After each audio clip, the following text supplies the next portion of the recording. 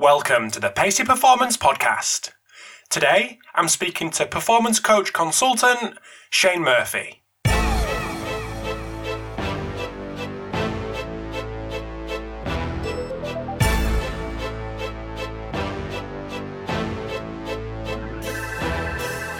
Thanks for tuning in to episode 327 of the Pacey Performance Podcast.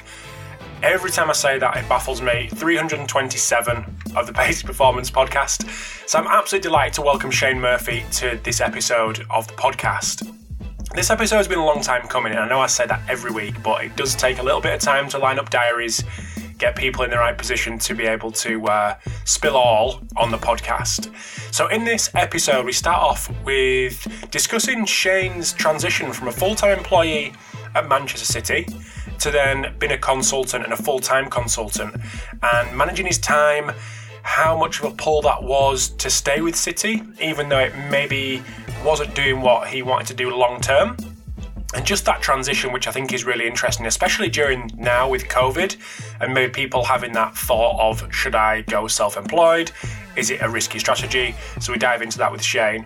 Then we move on to human movement, and that tapping into the technical tactical coach to really start to develop the movement that they want for their playing style, for their ideal player, etc. Then we dive into injuries and how Shane has switched his mindset when it comes to certain injuries and rehabbing them injuries. Then we finish off with some chat around conditioning versus fitness, which them last 2 points intertwine very, very nicely with some case studies from his time at Manchester City. So thank you for tuning in. Hope you get something from it. I know you will, because it's a great episode, long overdue with Shane.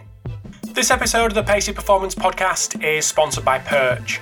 Perch enables velocity-based training, no strings attached. Engineered at MIT, Perch uses small and mobile cameras to monitor and manage weight room performance without detracting from it. By passively collecting speed and power data, delivering it in real time to athletes, and storing it for post-workout analysis, Perch enhances workouts, reduces injuries, and saves time. Perch works with every level of organisation, from the 2019 National Championship LSU football team to the NFL's New York Giants, military installations, high schools, and to a number of growing sports performance facilities, and even individual garage gyms. Perch is portable, easy to install and intuitive to use, making it ideal for every facility and every training goal. No more pre-workout setup, no more attachments to athletes and barbells, no more broken strings. Set Perch up once and optimize every rep. Reach out to Perch today, and for exclusive deals and offers, tell them Rob sent you by going to perch.fit/Pacey.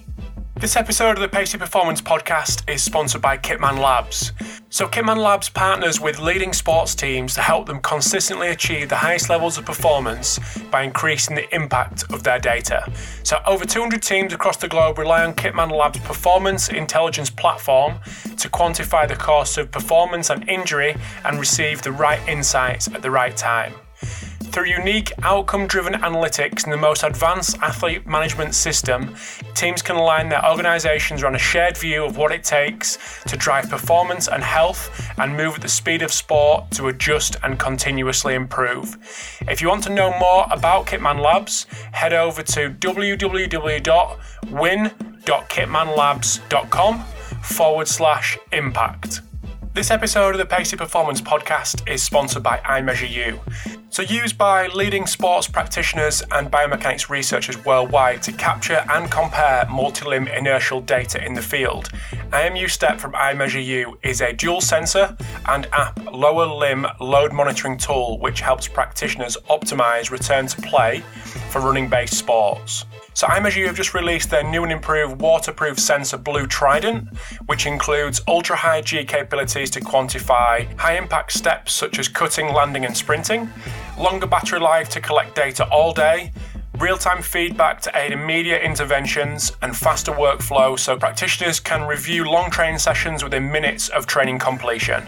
iMeasureU, now part of Vicon, works with military, pro and collegiate coaches and athletes from around the world, including the Australian Institute of Sport, US Department of Defense and collegiate and pro teams from around the world. If you want to get to know more about iMeasureU, head over to their website, iMeasureU.com, or follow them on Twitter or Instagram at iMeasureU. So without further ado, over to the episode with Shane Murphy. Thanks for tuning in to the Pace Performance Podcast. So this evening, I'm delighted to welcome for a long overdue chat with Shane Murphy. So welcome to the podcast, mate. Thanks, Rob. Good to be on. Thanks for coming on, mate. So anyone that doesn't know who you are, normal podcast style, a bit on your background, education, and what you're currently doing now. Yeah, so I started as a sports scientist. So I did a sports science degree in University of Limerick back in Ireland. And in the third year of your degree, you can go on a work placement. So my work placement, fortunately, saw me at Cardiff City. So I spent 8 months over at Cardiff City. That was my first introduction to full-time football. So I finished my degree then. And when I finished my degree, I got a job offer at Blackburn Rovers. So that was a kind of an intern again with the first team. So I went over there first year under Mark Howard, and that was a great insight into like more. That was the Premier League at the time, so it was really interesting to see how full-time in football works. And I spent 3.5 seasons there before moving on to Liverpool. I went to Liverpool's academy under Andy Boyle, and in that time when I was at Liverpool, I started working for the Welsh national team also in their under-19s and under-21 squads. I didn't spend very long at Liverpool. I was only there 6 months, and then I joined Man City. I was at Man City for 7 years. I kind of worked across many age groups, started with the 12 to 16s, then moved up to the 23s, had a bit of time with the first team, both men and women's, and then I've more recently just sort of left and set up my own company. So in that time I was there, I decided to hand in my notice and take the big leap of faith. And since then, I've just been running my company, which is SDM Performance. And I've been very fortunate this year to have a few sort of consultancy roles. So I remain a consultant still for Man City. So the City Football Group, as you may know, own Melbourne, New York, and Man City. And so I spent the first part of 2020, in New York with the New York City football team, leading pre-season over there.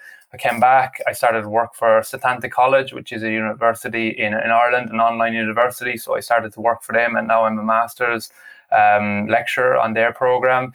And then later in the year, I started to work with the Scottish national team. So I'm also the football scientist for the Scottish national team under Graham Jones as head of performance. So yeah, it's been a bit of a whirlwind leap, I think, since I left. But fortunately enough, things have kind of gone well, and I still remain a sort of performance coach, consultant now for, as I said, the three sort of the Setanta College, the City Football Group, and Scotland. Nice. I'm not even going to give a mutual friend of ours, Rob Hayworth, any airtime whatsoever. No. Doesn't deserve it. Does not deserve it. He does not. He doesn't. Who's Rob? Exactly. But work placement, that was obviously a key thing that was set up with your university that allowed you to get your foot in the door. Yeah. It was great. I think that's very important for students now. I think that's kind of like gold in terms of currency, trying to get that experience. And fortunately enough, UL and still offers that on the third year, go out and do a work placement. And I feel if I didn't have that at the time, I would have struggled to get to Blackburn, and then all of a sudden I would have struggled to move on and up my career. So that is a vital part of the developments. It's definitely a very good catalyst to get a job in the practical setting, I think. So yeah, that was the cornerstone really of my career, if you like.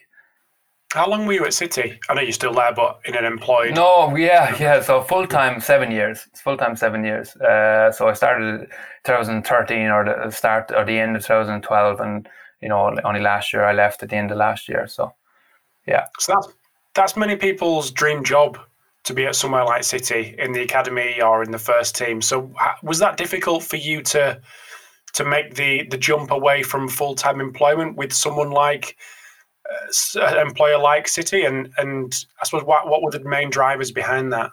Yeah, there's two things with that. One makes it really hard to leave because it's such a good organization full of like extremely talented players, first and foremost, really good coaches, and a very, very much development culture, even from the first team. Everyone's trying to improve themselves.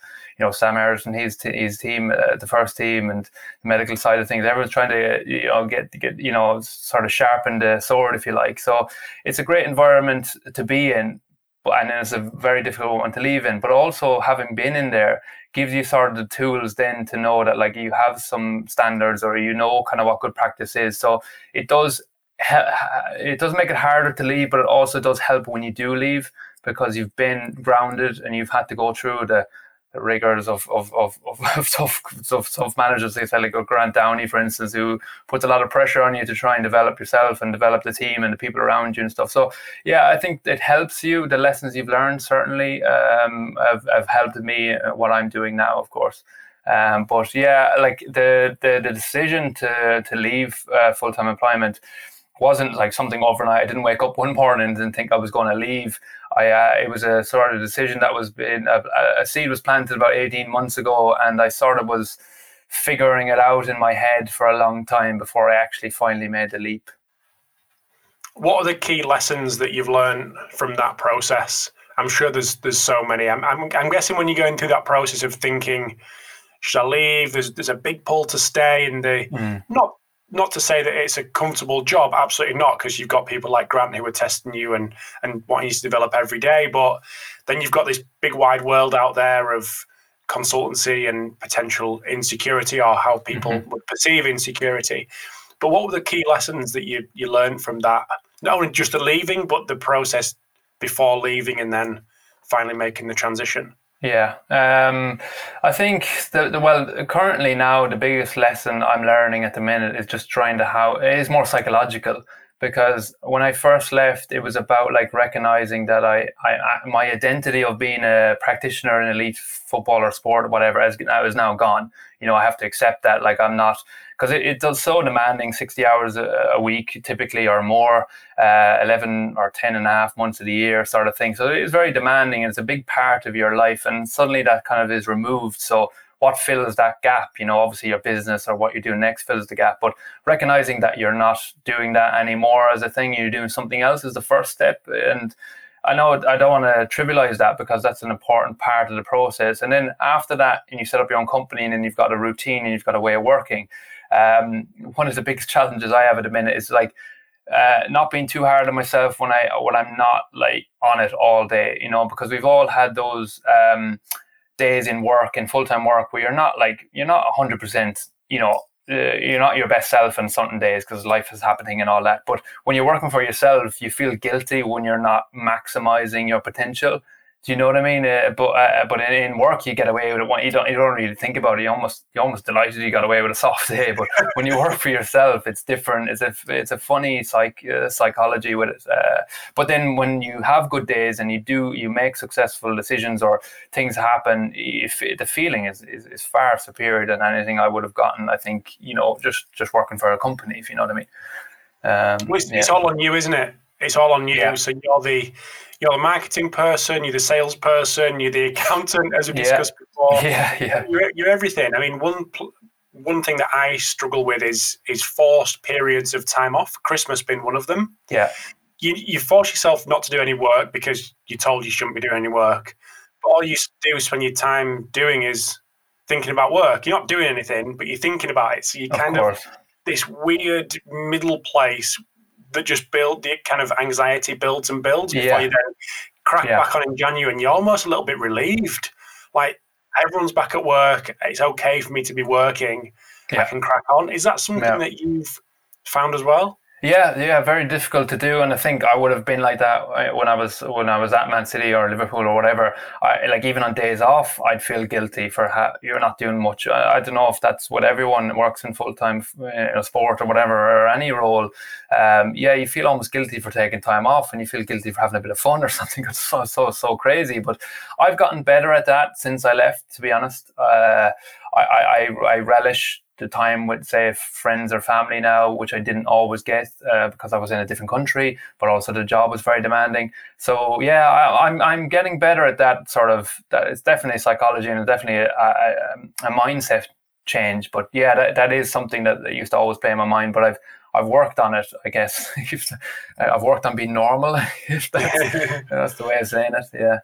100%. I mean, it's so funny you should say that about being normal, because when I left full-time football 5 or 6 years ago, I ended up going back to the club in a different role, And I remember speaking to the guys, the young lads, the youth team players that were still there, and it was coming up to Christmas, and they were like, "Oh, do you get Christmas off? Like, have you sorted out Christmas?" I was like, "I get Christmas off. Like, I'm in a relatively normal job. Don't ever think that what you're doing is normal, because they won't get to know what's happening at Christmas until 4:00 on Christmas Eve. You know, that kind of situation." And I was like, that's fine, like that's the world that you're in, but that's not normal. It's not good or bad. It's just that's not really how the world goes, works, and just like know that.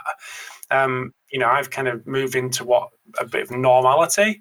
So it's a strange transition for sure. It is. It's funny how quickly you forget too. You forget the amount of hours that you used to do, and you forget the sort of I don't want to say new normal, because that's branded around far too often at the minute, but you forget like what is now your life. You forget what you used to have, the 60 hours, the travel every day, the missed family events and all that, and you sometimes just figure how kind of lucky you have things now, you know what I mean, when you can get to spend time with the family more often and at your own leisure. Like when you want to, you can do it. Like if I want to, if the time permits, if I wanted to play a game of golf with my dad, for instance, I don't have to ask 7 people to get a day off. Do you know what I mean? So but there's also negatives to it as well. So, like I said before, there's that psychology of allowing yourself to have a down day or a light day and not be 100% on it. So it's kind of pros and cons, I guess, to both situations.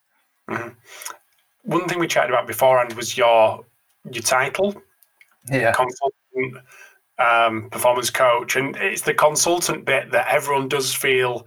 When people say consult, it's always a bit like, "Oh, am I comfortable with that?" Is there a negative perception that you almost maybe think you're something that you don't want to come across as? But it's something that I think more and more people are considering. Whether it's even guys who are early in their career, especially guys who are more further along in their career. But what advice would you give to people considering that removal from full-time employment to potentially juggle a few things that are going on at the same time as a consultant? I don't think you should take the decision lightly. I definitely think you should think long and hard. Like, it took me 18 months, probably longer really, if I'm being honest, but definitely 18 months of proper thinking about it. And I do think you have to do the due diligence there, because it's quite scary it's liberating, but it's also quite scary when you do it. And I would think you would need some sort of a plan if you're going to make that leap of faith. And it also depends on your own personal circumstance. If you've got a dependent, or you're in a different situation in your life, then that's obviously something to be considered as well. But look, in every decision in life, there's every action you make, there'll be a consequence, good or bad, and I think you got to be comfortable with that as well. I did it a lot of the time because I felt, say, my role at Man City, not that there was other roles maybe that you could have pursued or looked into, but definitely the role I was in, I felt like I'd not maxed out it, but I was getting kind of comfortable in a way at what I was doing. It was a challenge, of course. There's always going to be a challenge at a club like that, but I kind of knew what I was doing pretty much. I just needed more. I felt like I needed more, without sounding, anyway, kind of derogatory to the role or anything like that. But I just felt that I needed a change, and I didn't know what that change was. And then with that sort of opportunity about working with other people and other things and potentials and all that, and I did take a leap of faith. I didn't have it all set up. It was like I met Graham Jones a few months after leaving. It wasn't like I had it all set up and then I'll leave once I have the Scotland gig or anything like that. It was far from that. And I didn't know CFG would allow me to be a consultant either. All these things weren't known before I left. But I guess if you have a vision, you have an idea, and you're willing to really work for it and go through the pain barrier, if you like, then you're in a good place then, I think. People see like a Grant Downey or a Chris Barnes have maybe consultant in their LinkedIn profile or job title or whatever, and they've been around for a long time. Would you say that people need to build up a relatively stable level of experience before making that jump? I suppose it all depends where you want to pitch yourself once you do leave. But do you think it's better to build up 10 years experience in the industry before expecting to then remove yourself and be touted by people who do want consultants? Yeah. Oh, for sure. Like you have to, know what a full-time role looks like and feels like, and understand the challenges that poses. And yeah, for sure. Like, and there's no way I think, if I made a decision 5 years ago, I don't think I would be now doing the things I'm doing. There might be timing, and all that stuff, but I definitely wouldn't have the experience or the know-how to sort of do things I'm doing now. But I could have spent another 10 years doing full-time and then left, and maybe I would have been better a consultant also then. But I'm fortunate enough, the way it worked out for me, that my development over last year has been more than if I stayed, because of the things I got to work across. But for sure, there's a difference, I guess, between, like, the word consultant doesn't always fit right with me, and we discussed and the only reason I say consultant is because I'm not full-time. That's the only thing for me. Sometimes consultant has this connotation of, like, you see yourself as an expert or something. I far from believe that, and I don't feel like that anyone is really an expert in a field that's only been existing a number of years. There's people who are very, very good at what they do, but expert is a big word, and it suggests that we know everything, and we're far from that. Like, I think what we know and what we don't know, there's far more of what we don't know than what we do know. Now, what we're trying to do is trying to prove ourselves wrong as scientists all the time, is trying to figure out, look, what we're doing, is that right? Like, is it good for performance? And we're figuring things out. And sports science is a kind of it's behind physios in terms of how many years it's been around. So we're finding our feet in how we embed ourselves in elite environments, and we're definitely getting better. Tony Strudwick talks a lot about that. When sports science kind of exploded, we were doing all weird and wacky things, and now we're a bit more kind of streamlined. And I think the best thing sports science ever did was understand where it sits in the bigger system. We're a part of a cog. We're a small cog, that's just turning a big one. And if we start believing we're the masters of it, then I think we make mistakes. But if we can help and support what's trying to be achieved in whatever context we're in, then I think we're doing the right things. It's just unfortunate there's not another word that really fits, because, like you say, that consultant word does come with maybe a negative connotation in this scenario. But alternatives, unfortunately. No, I just see it as I'm not full time with anyone. I'm just kind of I'm a free spirit. Yeah. So next next 40 minutes or so, we'll dive into some more technical aspects of your experience and your knowledge. Human movement been one of them. Yeah. And I've been recently going through past episodes of the podcast, and one topic that came up was my experience, and the guests who were on, guys from Championship football, had the same experience and been stood next to a coach, and he go, it doesn't move well, and you're like, well, what do you mean? Well, I don't really know, but I just know that's not right. Yeah. And you're trying to kind of pull this information out, but the coach just knows that's not what he wants to see. So, I mean, from that particular, have you had that particular situation, and how do you then kind of pick that apart to try to mold something so that coach goes, okay, I don't know what it is you've done, but that now looks a little bit better, or a lot better. Yeah.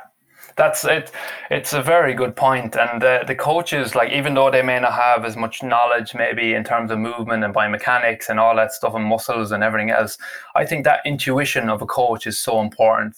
And we definitely, that's how I always want to sit, is next to the coach. I understand the technical aspirations, if you like, of the coach, and then fit my philosophy around that to better the team, to better the athlete and stuff. So I think sometimes we have this idea, he doesn't move well on the pitch, and that's the coach's intuition. And then our idea of he moves well is like in a squat or a hip hinge or a pull or a push. And I think there is a big discrepancy between one and the other. I think there's a gap to be bridged there. And at Man City, we set up trying to bridge that gap best we could. So we talked about like the in the gym sort of scenarios of movement, like your hip hinge and your pulls and all that kind of stuff. But then also the on-pitch movement stuff. Can we assess that the way we would assess a squat or a lunge or whatever else? And that was that helped bridge that gap between what the coach was seeing and what we were seeing. So we broke it down into, I can't remember, was it 10 categories? And we went like acceleration, deceleration,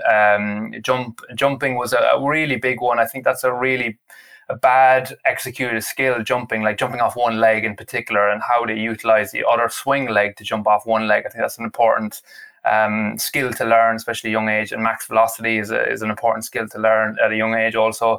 But changing, cutting, change of direction, turning over your left shoulder, turning over your right shoulder. And also in football, what happens a lot is that transitional movements that we used to call it.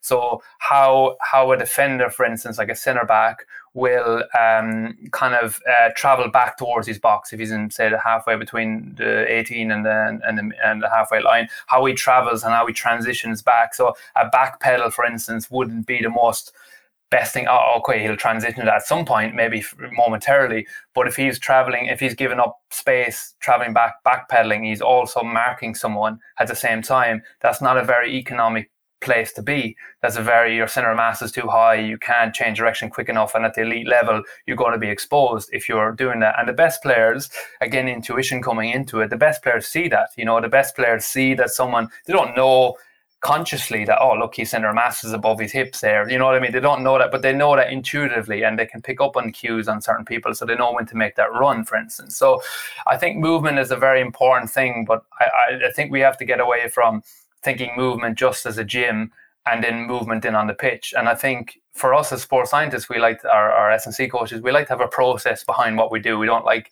being too fluffy, which there's nothing wrong with a bit of ambiguity, I don't think, but we certainly have to what way we thought was a good way to do it was to sort of classify different movements in the pitch, and that's football related, but you'll have other sports that are more specific also, that doesn't fly for other sports, that stuff I discussed there. So we have got to consider what our sport is asking of us, and I think that's what we did. We classified different movements that are specific to our sport in those contexts. So were you trying to objectify and put numbers on these 10 skills that maybe the coach was obviously just from intuition and coach's eye was seeing? So you were trying to objectify it for him and break it down? Yeah, we might go that individually. We might have gone that. We didn't really quantify it.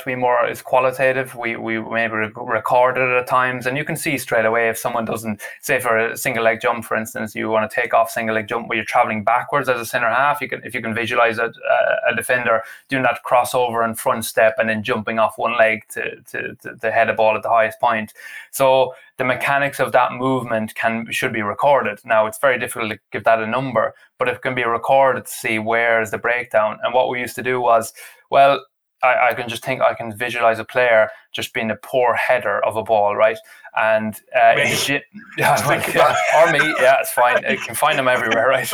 They're usually not playing football anymore, but yeah. So you can visualize that player, but in the gym they move really well. Counter movement jump might be excellent, single leg jump might be excellent, and all that. And there's some problem about them transferring those skills in the gym and those high outputs in the gym into their sport because they can't win a header. Now, what you can do there is you test them in the kind of the lowest common denominator. Just do a jump in the air first, no ball, okay? And you see, they can get good mechanics. Then you add in other external variables, other factors, like you might cross the ball in, or you might bounce the ball up, or you make them travel a few steps back and then they jump, or even you might put them in the state of fatigue and see where the breakdown of that skill is. And then once you find out where the success is and then where there's not success, then that can teach you a little bit of where you need to train. And I think that is our job as sports scientists. It isn't just to get them stronger in the gym. It isn't just to get them to jump higher. That isn't enough, I don't think. For me, it isn't. And I was never satisfied with that. Like, it only matters if he can now win headers in the game, And I think we can work closely, going back to the first point, work closer with technical coaches trying to identify where the performance gap is.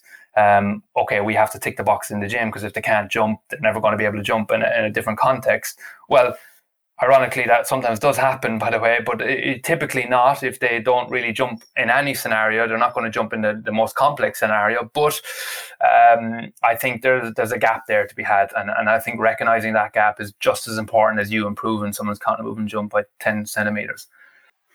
So in that scenario, let's use centre half because I can definitely rate it. The non-heading 6'4" centre half who seem to get smaller, rather than go turtleneck. Yeah, exactly.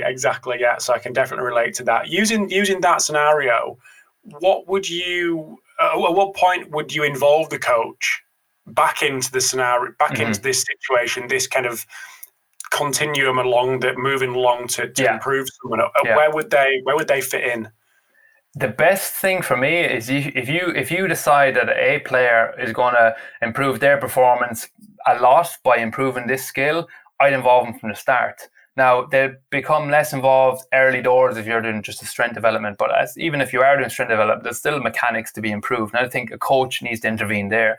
And then straight away, you've got just a holistic view on the player. And that's important for the player to recognize, because we assume that the player knows, I'm doing this exercise in the gym and that's going to transfer to performance. But rarely that happens. And the younger you get, the less they see the transfer. You know, they don't join the dots quick enough. So for me, if a coach is willing to do it, if a coach is willing to invest in that time, then I believe they're there from the start. And then as they progress up to the skill, and as there's less breakdown of the skill, you know, in terms of a simplistic form, and now you can add in a ball, you can add in a different cross, that's where the coaches take on their own sort of, you know, they take it to a new level because they see the game differently to we do. But you're still part of the process, I think, there, because you can still make biomechanical changes that may need to happen for success to really unfold, you know, because there may be still an issue with the left hip. It doesn't load properly enough, so he's still not getting enough triple extension, or still not getting a hip extension on that to get him that height that he's asking for. There's just one little bit left, and no matter how much coaching you do, how much reps you do, if that left hip isn't going to load or drive force, then it's not going to translate into height, if you like.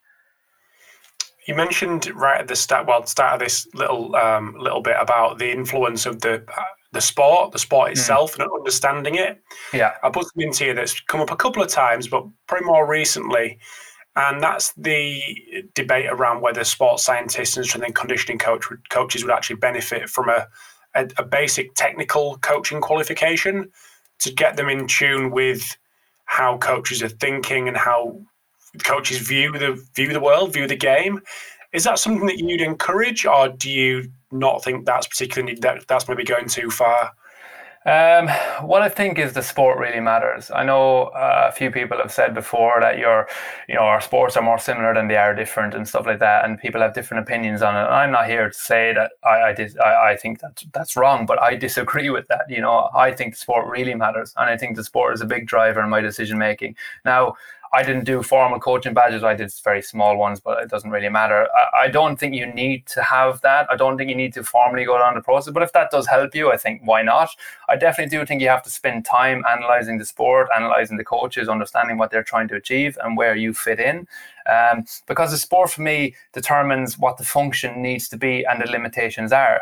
And when you're selecting exercises, if you're not considering the sport, you might be driving some adaptations that are not going to benefit the sport. The example I would use, I'll go remove myself from football a bit. I don't want to talk about football all the time, but say a sport like golf, for instance, right?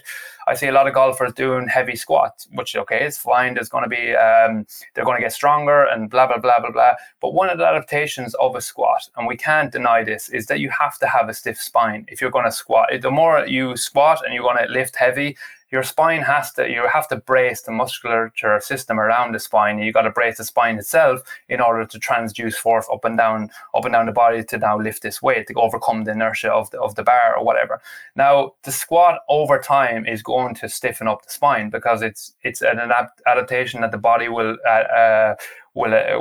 make in order to make you more successful at a squat. Now, if you got a golfer, I would argue that is not the best exercise selection for that athlete.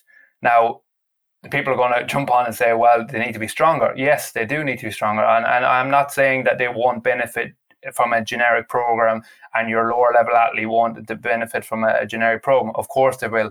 All I'm saying is that there's better ways to do it. It's not the only way to do it, but there's better ways to do it. And I do think we have to consider not only just the primary adaptation of the sport, but the secondary but the secondary adaptations of selecting an exercise that has the impact it has on the body, because it does. And we can avoid it if we want and say it doesn't happen, but I've seen it happen so many times. And it's just my opinion. I'm not trying to enforce my opinion on anybody, but it's just how I see things. And I think that's an important thing to know, especially in my practice. I think that's something you've got to consider. So we're just going to take a very quick break in the chat with Shane. Hope you're enjoying part 1. So over in part 2, we dive into a case study around a hamstring injury. Then we finish off with a chat around conditioning versus fitness and looking into Shane's experience working at Manchester City with some of the technical and tactical coaches and how that really formed part of his philosophy moving forwards of how he develops drills. So hope you're enjoying part 1. Great part 2 coming up. But just before we do dive into part 2, I want to say a big thanks to Hawkin Dynamics for sponsoring this episode today. So Hawkin Dynamics offer the world's first wireless force plate testing system. So the Hawkin Dynamics system is built around what coaches want, so they can test in the real world and not just in the lab. So you're able to capture reliable data on all athletes in a matter of minutes and monitor progress from their cloud-based system from anywhere in the world. So as I've mentioned, the Hawkin Dynamics force plates are wireless, which means they're portable, and they're also trusted by teams at a number of different levels in a number of different sports. So integrating force plates into your athlete monitoring system could not be easier and more affordable. So if you want to get to know a little bit more about Hawkin Dynamics or actually see their plates in action, head over to the website, which is hawkindynamics.com, which you can also schedule a demo, and follow them on Twitter at Hawkin Dynamics. And also sponsoring this episode today is Black Box Fitness. So Black Box Fitness are a sports performance equipment manufacturer based in Belfast in Northern Ireland. So if you are looking for a full gym fit out, if you're lucky enough to be looking for a full gym fit out, or just want to add additional pieces to what you've already got, whether that be barbells, dumbbells, plates, maybe a new rack, some flooring, etc., have a little look at what Black Box Fitness can offer. So you can head to their website, which is blkboxfitness.com, or for a more informal view of what they do, head over to their Instagram, because they've got some really cool images of some of the recent projects that they've run in Australia, in the UK, in Europe, etc. So head over to their Instagram, which is at blkboxfitness, and they're the same on Twitter. Just going back to the football and team sport scenario and using that thought process as the driver for this next little question, I suppose, is there anything that you see a lot of, or you've seen a lot of, maybe you've done it yourself, that you've then gone through that same thought process as you just explained with the golfer, and thought about the secondary and the tertiary effects of prescribing a certain exercise, and you've moved away from something that you have previously done, or you see a lot and is popular? Is there any examples you could potentially give there? Yeah, I think one example, I did an article, I didn't publish it yet, was just around the adductors and how we train the adductors. And I think we've become a little bit too obsessed with tension, and how much tension a muscle can generate is generally deemed as a better fit for an athlete. Now, we used to be all about length, like when yoga came around and it was Ryan Giggs with his yoga, and it was all about length and yoga was the best thing. We're kind of come away from that now. It's more strength and tension orientated. But the answer lies in both. Like a muscle needs to have length to allow yourself or the athlete to get into the motion, but then it also has the tension and the capability to get itself out of the motion. And for instance, like if we tend to sometimes just train muscles, and I was guilty of this, just train muscles and muscles will take care of themselves.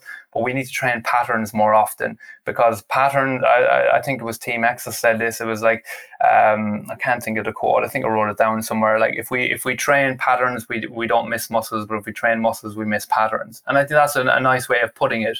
But like the Copenhagen's, for instance, are an adductor. There's no doubt they're an adductor exercise. But the demand of the adductor depends on the function of the sport. This is why I'm saying the sport matters. Like the most common way you will pull your adductor longest typically is be the one that you pull the most. But the most common way you'll pull your adductors is the trail leg of a change of direction in sport. If you think I'm here and I'm turning left, it isn't my left leg that will go. It's my right leg. It's my trail leg. I don't know if it's a kind of mirrored image here, but it's my trail leg that goes. So the hip is going into extension first. It's an extension. rotation, it's in abduction, and it's in an internal or generally internal rotation, and that is loading the adductor about distally and proximally in all three planes of motion. Now, if we just train the adductor in single plane, in the frontal plane, basically, which the adductor hole is for, then I think we miss out on the plane that is most problematic in, if you know what I mean. Because when we stand up, it changes the mechanics completely. It changes the demand of our adductors completely. And I suppose that's a separate podcast to go into that. But so I just think I went down that road of just worrying about tension, and I maybe went down the road of just worrying about length. Now I consider more about patterns and how does it all come together and how does it all fit together. Okay, some certain times, I'm not talking about every time, certain times, at a low level injury, maybe you need some tension to build muscle bulk or whatever it might be. But at some point you got to make the transition, up the chain a little bit, closer to the movement, closer to the mechanics of the sport, closer to the the mechanism of injury. So yeah, I think that's kind of a mistake I maybe made in the past. So using that adductor as an example, what alternatives and where have you gone with that? Maybe not moving away from the Copenhagen, but just transitioning to something to get all the things that you just explained. Yeah, so sometimes it's a lot about like recognizing that, okay, the symptom might have been the symptom is not always the problem. It's kind of the analogy of someone keeps banging their head off a wall and they're getting a headache, so you keep treating the headache with Panadol. But if you stop banging your head against the wall, then you wouldn't have a headache. So like sometimes the problem may be the hamstring or the adductors or whatever it might be, but the problem is just their general movement of their hips is causing the pain to be the grind. So I wouldn't necessarily just go after the adductors as a problem. I would look at the biomechanics and I would do a full assessment of the person to figure out why this may be the problem they're having. Because the scenario I would use is like you could have a mechanism for adductors, right? Could be the same mechanism for an MCL and could be the same mechanism where someone is injury free. So the injury a player gets may not be just because of there's an issue with that muscle. It may be because just the biomechanics of the player meant they are more susceptible to that type of injury. So if we don't address the root of the problem, then sometimes we may keep getting recurring, because the grinds are very recurring injury. We may keep getting recurring injuries and we might make them as strong as we possibly can. Like hamstring is a great example. Like if we make the hamstrings as strong as possible, then okay, they're bulletproof. Is in some, I made that mistake, and then you keep getting hamstring injuries. But what is it then? Is it strength or is it not strength? And strength getting stronger doesn't always solve the problem. And I think the only way we solve the problem is looking at it from a holistic point of view, seeing the whole picture, not just the woods, but seeing the forest. And I think that's an important lesson I think I picked up over the last number of years. That's an interesting little quote, because Eamon Flanagan said exactly the same thing on Mastermind that I did with him and Bouchek Snyder and Joel Smith. Just throw straight. If we're unsure, throw strength at it. But I think he says something like strength is not the answer to every problem. Strength is not the solution to every problem. But we spoke beforehand about a little case study around a hamstring injury, and you've touched on it there a little bit. Would you better take us through that? Is that all right? Yeah. And this is kind of I have to credit a company called Red Pill and the guys at Red Pill, so James Jousey and Phil Mansfield, who, like the reason why I kind of went on this journey was I became very frustrated as a practitioner that I didn't have many more tools than just getting them stronger or whatever, more powerful or hypertrophy or whatever. I felt like they were great skills to have.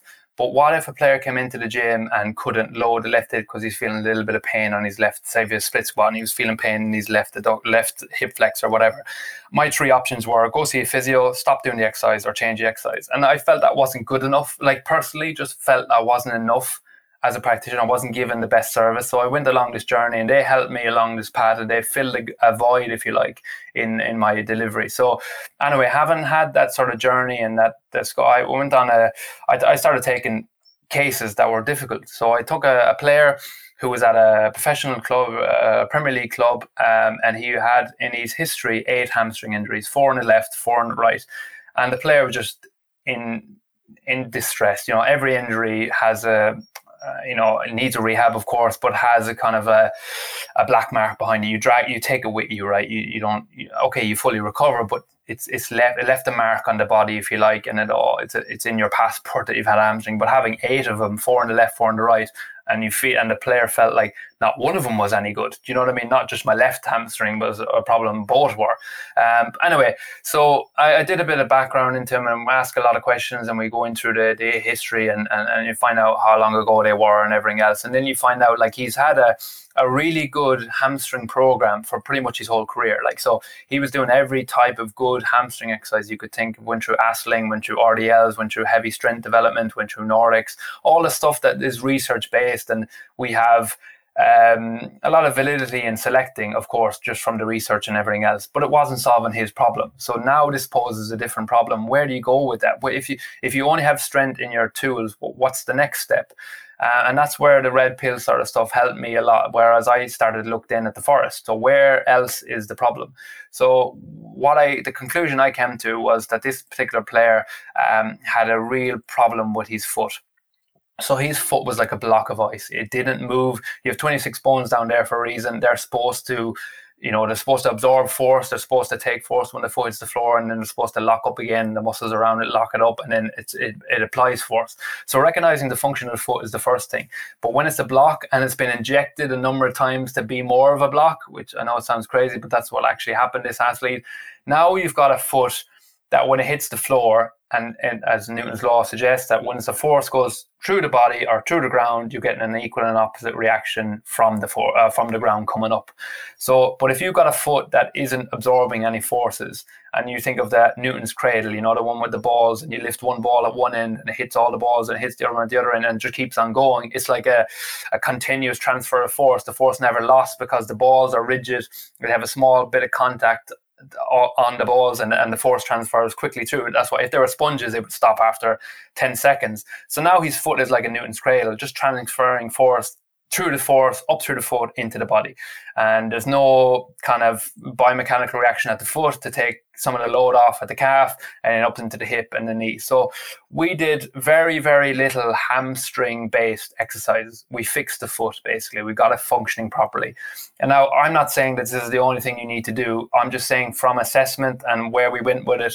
And unfortunately, I can say, and I'm not trying to say the world's solved or anything, but in this particular case, he's now injury-free 3 years running, and never had a hamstring injury since. Now, that couple of degrees more motion, or a couple of degrees more degrees of freedom in the foot, has now meant far less force is traveling up through the body. So the body as a system is able to handle those forces. And it might be when muscles do break down, you think of the tensile strength of a muscle, it might just be a few newtons above the breaking force of that muscle to cause the injury to happen. Now, if you can keep your threshold beneath that, no one gets injured, because forces are going to go through the hamstring whether we like it or not. But if we can now get more things into play and lessen the force and lessen the capacity of needed for the hamstring to take this force, then we're less likely to be injuries. And that can happen, again, like I said, from looking at the whole picture, not just the hamstrings in isolation. So that foot seemed to be working for him. It may work for some people, may not work for others, but when you assess the athlete, you assess the function, you assess the limitations, you recognize what the sport demands of him, then you can make the right adjustments, and hopefully you can answer the problem that sometimes strength doesn't always answer. Would you mind giving us a few more details around what the program looked like for the foot in particular? Is that possible to give you a little more context around what you were doing to free that foot up, which potentially led to the success you had with the program? Yeah. So sometimes we select exercise what requires a very stiff foot, like a locked foot, if you like. I'm not sure. I can't remember. I think he had an orthotic in one of the sides as well to kind of stabilize his foot more. When we took that away straight away, and I wanted to teach the foot to do the unlocking and locking. So we started with sort of isolated foot release.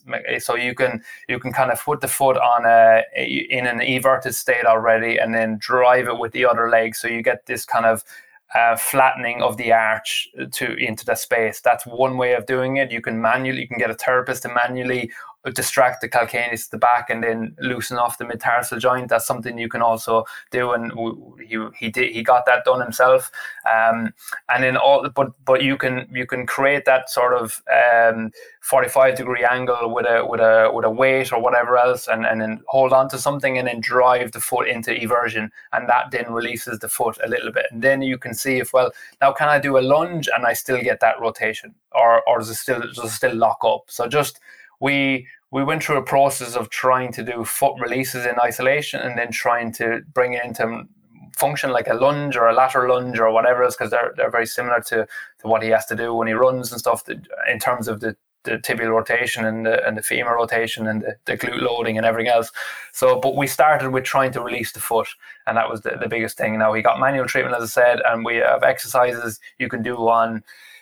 You can use different apparatus really to try and get and the thing is with all this stuff is there isn't one exercise that fits everybody, because I can say a few exercises that we did, but you put it on someone else and it doesn't work for whatever reason. There's something that doesn't.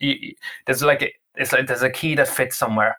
And if you know what you're looking for that release of the foot, you might try. I mean, we tried about 20 exercises until we found something that was actually working for him, and it was the manual therapy that really helped him get that foot unlocked, get that mid-tarsal joint unlocked, and then we can drive it back into function itself. And then he's suddenly feeling his glute when he didn't feel his glute before, because you got that biomechanical reaction up through the body. Because when the foot hits the floor, that's what's going to happen. The calcaneus is going to evert, the talus, the bone above hop is going to fall down and in, which drives internal rotation of the tibia, which then is going to load up the musculature around it, because the bone, once bones move, muscles feel that rotation because they're attached to them, and then they either allow the movement or they pull it back in by muscle spindles will react to it and pull the bone back to where it is, or where it should be. And again, that's either people who can get into movement or can't get out of movement, so he couldn't get into that movement of the foot. So we tried to select as many exercises as we can to get his foot to evert on its own, but then in function. It's a super complex area, and it's one that's, I think, coming up more and more, especially with S&C coaches, and maybe not, well, yes, the clinical physiotherapy side, but definitely more influenced with the S&C coaches now. Lee Taft spoke about it a lot. Lauren Landau talked about the function of the foot a lot. Is there any particular places that you would go education-wise or upskilling-wise to get to know a bit more about the function and again, talking about the stuff that you've just been talking about? Yeah, it's quite complicated. There's 26 bones with a lot of attachments at them and all that. You can learn anatomy yourself. You don't need to go anywhere to learn anatomy. And once you know the anatomy and you know the foot, the function of the foot, it's not going to change. Trends will come and go, right? There'll be things that come and go, but the foot isn't changing for as long as we live. The foot is. So once you understand the foot, you've got a tool for life, really. The way where I went to was Red Pill. They helped me a lot, and they got me to understand not just the sort of the cartosian of the foot. I don't know if I'm saying them right. Those are the different bones, how they overlap and how they interlink with each other. But they taught me how they actually operate and how they function. And the Red Pill is where I went. I'd recommend anyone going there. It does add some tools, strengths to your bow, I guess, but it added a lot to my practice, really. I didn't get away from the traditional S&C stuff, which is very vital, but as I said to you before, in certain scenarios where strength doesn't work, or an athlete has a pain, or an athlete can't get into movement, then this sort of stuff can supplement it really well and can take yourself to the next level, in my opinion. Love it. Well, last of the probably 3 or 4 points we wanted to cover for the last 10 or 15 minutes, conditioning versus fitness. I know this is one thing that I'm keen to know your thoughts around this and why you wanted to have a little chat about it, which I'm delighted you suggested it. What's your thoughts around conditioning versus fitness? It's a topic that I hold close to my heart, really. I like talking about it, and when I discovered a little bit about it, it was a bit of a eureka moment, really. So, like, for me, fitness is just your general fitness. What a lot of people do, you find fitness anywhere. It could be a 5K, 10K. It's kind of non-specific. It's just general fitness. Conditioning then is more sport related and demands of what you have to do. Because you all know the athlete who can run a 5K, but you put them in or run a 10K, run a marathon, for instance. So they're fit, okay? They're fit, but you put them in a pool or put them on a bike, and they lose all. Like for me, I can run okay, but I can't swim. Right? And what breaks down there is my condition to swim. Okay, my skill to swim, but also my conditioning in the water. It's just non-existent, right? So therein lies someone, or you can take on someone else who's really fit in a running capacity, but put them in the context of a sport or something else, they lose. They just can't meet the demands of whatever it is, and that's where conditioning comes in. And I think that applies to our sport then. So we went on a bit of a journey at Man City to try and how can we improve our training? How can we be better in training? How can we be more conditioning specific as opposed to just getting fit? Because we can all do the MAS test, and don't get me wrong, I'm not saying there's anything wrong with MASs or anything wrong with 5Ks or anything. They have their place and they have a certain adaptation to them. But conditioning is then more understanding the demands of the game. It's working at the game and taking one step back and trying to operate in that space rather than taking 4 steps back and doing that fitness. And the way I kind of sort of summarize it is in a continuum, right? So you've got the top of the continuum is the game, and then every time you take a step back, so you might do a conditioning drill with a ball into a finish, whatever, that's a kind of a step closer to the game. But then you might go back and do a MAS run, that's a step behind for me. Or you might do a bike session, that's another step behind. Or you might do a rower session, that's another step behind. Or you might do a circuit, whatever. You can fit all exercise training modalities on a continuum. And the closer they are to the sport, for me, they transfer more to the sport. And this idea got sparked up in me by a discussion I had with Loren, who's Pep Guardiola's coach, and he talked about his way of conditioning, and he showed like all these drills that he does, and he didn't sort of classify it in the way I'm saying it now, but that's how I kind of understood it in my head, that I used to see things in kind of black and white. I used to go technical one end. If you do 100% tactical work, then you're doing 0% physical because there's no overload. Or if on the other side, if you do 100% physical and you just go after adaptation, typically there's no tactical work there. So there's 2 separate ends, and I have to know what adaptation I'm looking for, and then I go after that, But he spoke about working in the gray area, really, and he mixed a lot of the concepts that Pep was trying to get across, and he integrated his physical elements. So how we went about doing it was, right, let's look at all the tactical and technical elements, our principles, we call them. So things you can't deny, right? So passing, setting, finishing, crossing, all these kind of elements of the game that you need to have. And then on the other side, we listed all the physical qualities that we want to have. So your aerobic endurance, anaerobic, speed, power, whatever it might be. So all the principles on one list. And then we said, right, let's create drills that incorporate many of those skills, if you like, both tactically and technically, but physically also. And can we come up with sessions and drills that induce both, right? And then how do we analyze them? So that's what we developed, a drill, a framework with the principles, because that's important to have principles in your practice. And then we developed drills, and then we analyzed those drills across a couple of metrics. So we analyzed them across GPS metrics. What do they actually, how close are they to the quantitative analysis of the game? But then also we looked at it from a more of a qualitative sort of coach's intuition, if you like, of the drill. So and there's always this relationship between threshold and skill, right? So if a skill is too high for an athlete, like the skill is too high, it doesn't allow them to induce a threshold. When I say a threshold, I'm talking about heart rate response, okay? And if you looked at a game, you would have on average like a beats per minute, about 180 beats per minute in a first half of a game or whatever, right? So in that game, the average beats is 180 per minute, and they have to perform technical and tactical executions in that with high heart rate, right? So that's what we're trying to replicate in training, surely, if we're trying to develop someone. So we would analyze the drill. So how technical did we do it, and how much of an induced physical response did we get looking at heart rate? So what happened a lot of the time was, if we put the skill too high for the individuals that were involved, so demand was too high, we didn't induce much. So they would operate the skill, and sometimes it's too low as well. If the skill was too high, it wasn't hard enough to induce threshold. It's a bit like a pull-up, right? If you can't do pull-ups, you're never going to get a heart rate high enough to do the skill. But if you're good at pull-ups, you can do, say, 10 of them and you'll get a high heart rate, or burpees or whatever, but then on the flip side is then if the threshold is too high, then the skill drops down. So it's trying to find that balance of the both together. And I think that's where the best drills that we came up with lay. Sometimes you have to separate them. Sometimes it's just the technical, but the end goal is about developing the threshold, the endurance, the aerobic capacity, whatever, in a skill-induced environment, because they have to perform skills when they're fatigued or close to our high heart rate. You and me kicked around the ball, we'd be fine, but then if suddenly you drive our heart rate up through the roof, then our skill breaks down. Why? Because we can't perform the skills at high level of physical exertion, if you like. Is it Loren? Yeah. Okay. Is his background a coaching background, or is it a sports science? I believe so. I mean, he's that good on the field. He must have some kind of coach. But he's been around one of the best coaches in the world for so many years. He would have learned a lot of lessons along the way. But again, that's a good practitioner who's able to see the game, able to develop. And you wouldn't really necessarily see the first team doing a lot of mass runs and everything else. And sometimes you go, why are they not doing this stuff?